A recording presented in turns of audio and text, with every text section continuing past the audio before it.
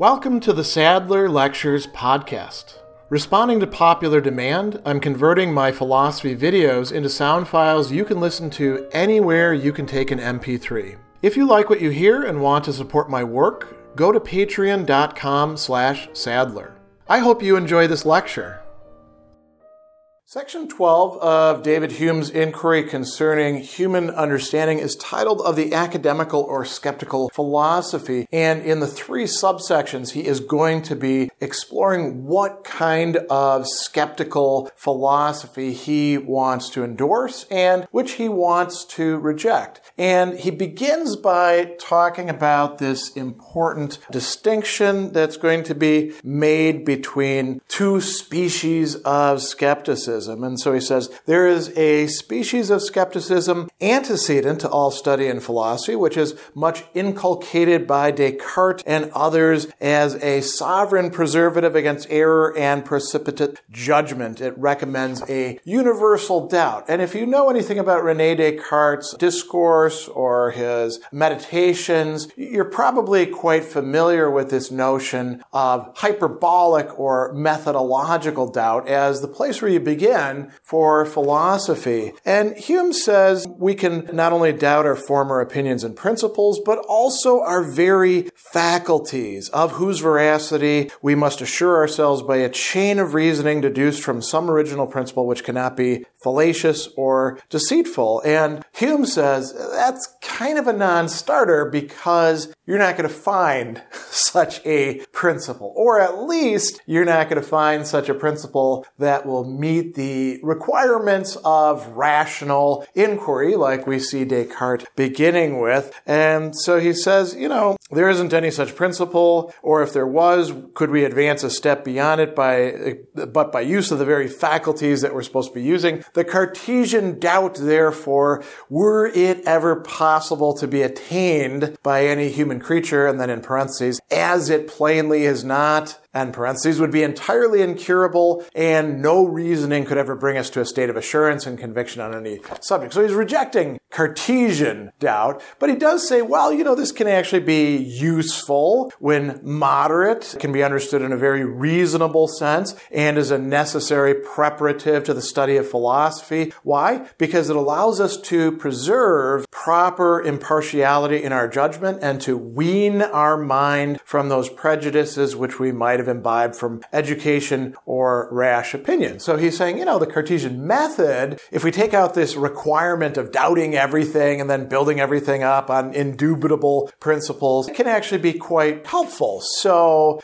skepticism antecedent to study and philosophy, limited endorsement there. And then Hume says there is another species of skepticism consequent, so following science and inquiry. And is this the same thing or different than study and philosophy? I think he's using these more or less synonymous. So we have, what we do before, what we do after. And after we've actually learned something by study in philosophy or science and inquiry, like what has been going on in the entire work of the inquiry, right? So he says that we suppose either the absolute fallaciousness of mental faculties because we experience that our mental faculties aren't really any good, or their unfitness to reach any fixed determination. Even our very senses are brought into dispute by a certain kind of philosophers, and the maxims, that is the ways in which we regulate our common life, are subjected to the same doubt as the most profound principles or conclusions of metaphysics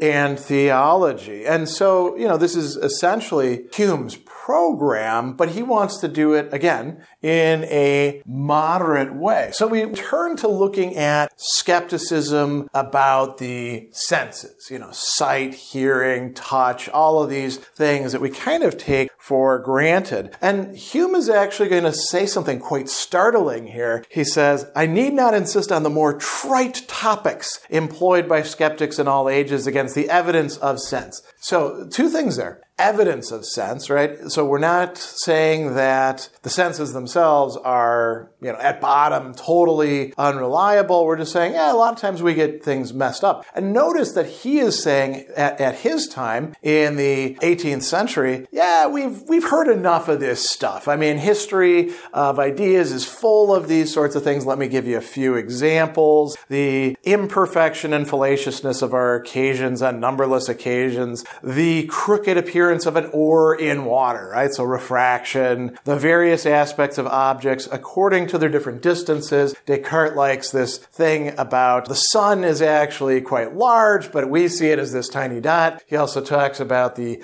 square tower that looks round at a distance, the double images which arise from pressing one eye, and many other appearances of like nature. And so Hume says, we all know these, right? What do these go to prove to us? What do they actually tell us? They just show us that we need to pay attention to the senses. The senses alone are not implicitly to be depended on, but we must correct their evidence by reason and considerations derived from the nature of the medium, distance of the object, etc., right? So, to use the sun example, the sun is not a glowing yellow disk that's about this big up in the sky. It's actually a gigantic body, so we use reasoning to figure that out. But there are, as Hume is going to say, more profound arguments of the senses, and these admit of not so easy a solution.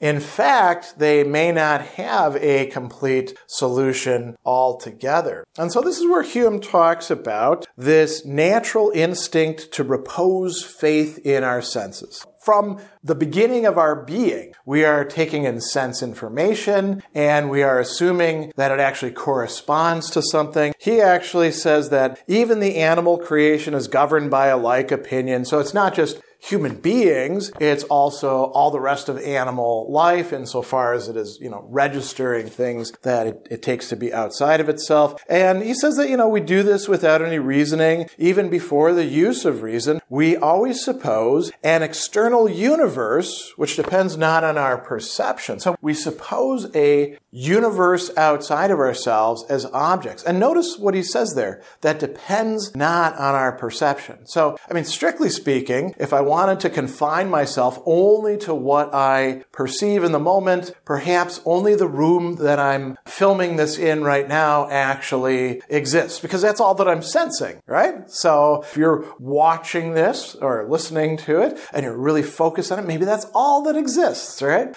We don't think of it that way. We actually have this naive faith that, no, there's if I go beyond this, there's, a hallway and rooms and a larger world. It's part of a building and then part of a city, and we could go on and on and on. So we have this natural instinct that leads us to trust in our senses, supposing a natural universe. And going further, we trust that our perceptions or representations are veridical in the sense that they refer to things outside of ourselves. He says that we suppose the very images presented by the senses to be the external objects, and we never entertain any suspicion that the one are nothing but representations of the other.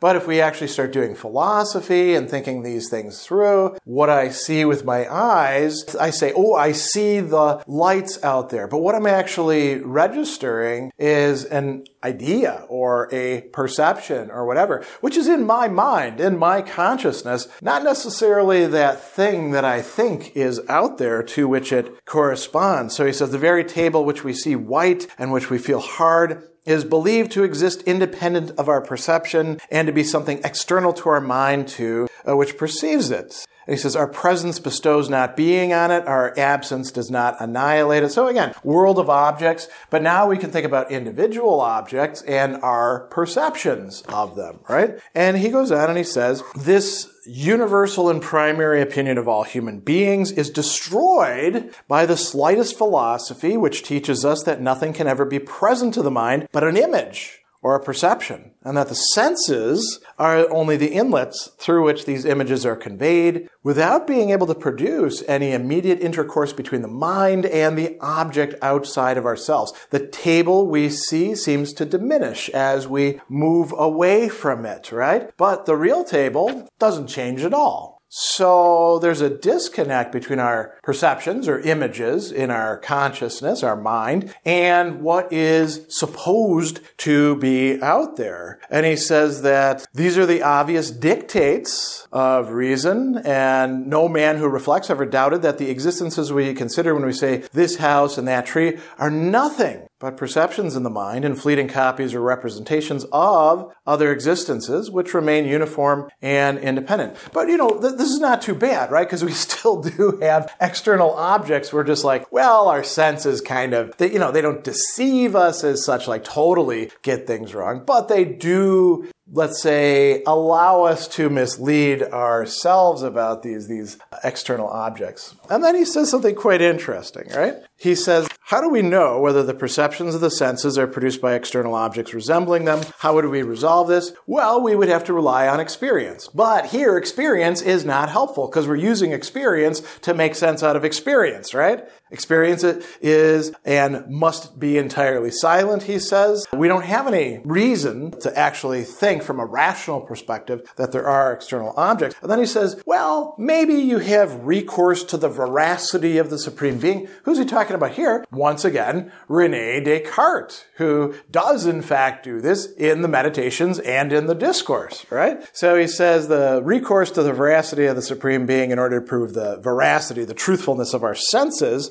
is making a weird circuit. If God's veracity were concerned in this matter, our senses would be entirely infallible because it's not possible he can ever deceive, right? So that's a problem. And then he says, here's another issue. If the external world is called into question, we're going to be at a loss to find arguments by which we can prove the existence of that being or any attribute. So again, a rejection of Cartesianism and of the rationalism, you could say, that is involved there. Hume is going to deepen the problem by bringing up the issue of primary and secondary qualities, something that you see in both the rationalist and the empiricist side of early modern philosophy. So we should remind ourselves, well, what is this distinction between primary and secondary qualities? So secondary qualities are things that we think are there in the object, but they're not really there in the object. They're produced in our minds by how our senses take in that object. So the yellow of this book is a matter we know from science of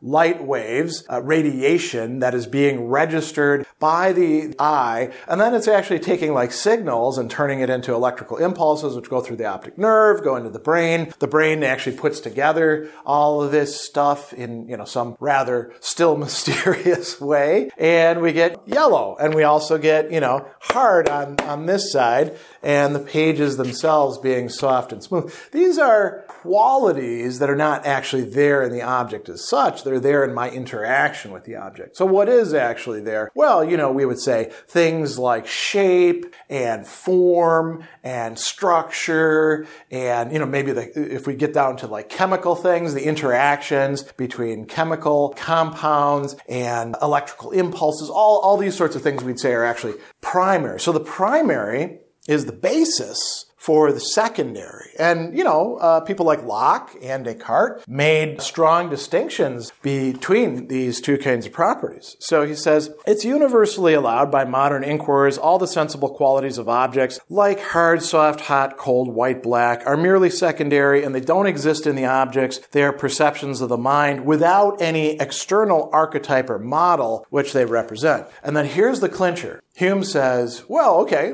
let's assume that's the case. If that's true of secondary qualities, it must also follow with regard to the supposed primary qualities of extension and solidity. And we could actually extend this to other supposed primary qualities like number or shape or things like that. He says, where do we actually get our idea of extension from? From the senses of sight and feeling. You can say the same thing about solidity, except that's more a matter of feeling. This is just as dependent on our way of perceiving things through representations as are the secondary qualities. So primary qualities are just as, we could say, doubtful, just as dubious, right? And then he says, well, maybe there's another way in which we get our mind around these. He says, nothing can save us from this conclusion, but asserting that the ideas of those primary qualities are attained by abstraction. Okay, that's a common way of dealing with that. And he says,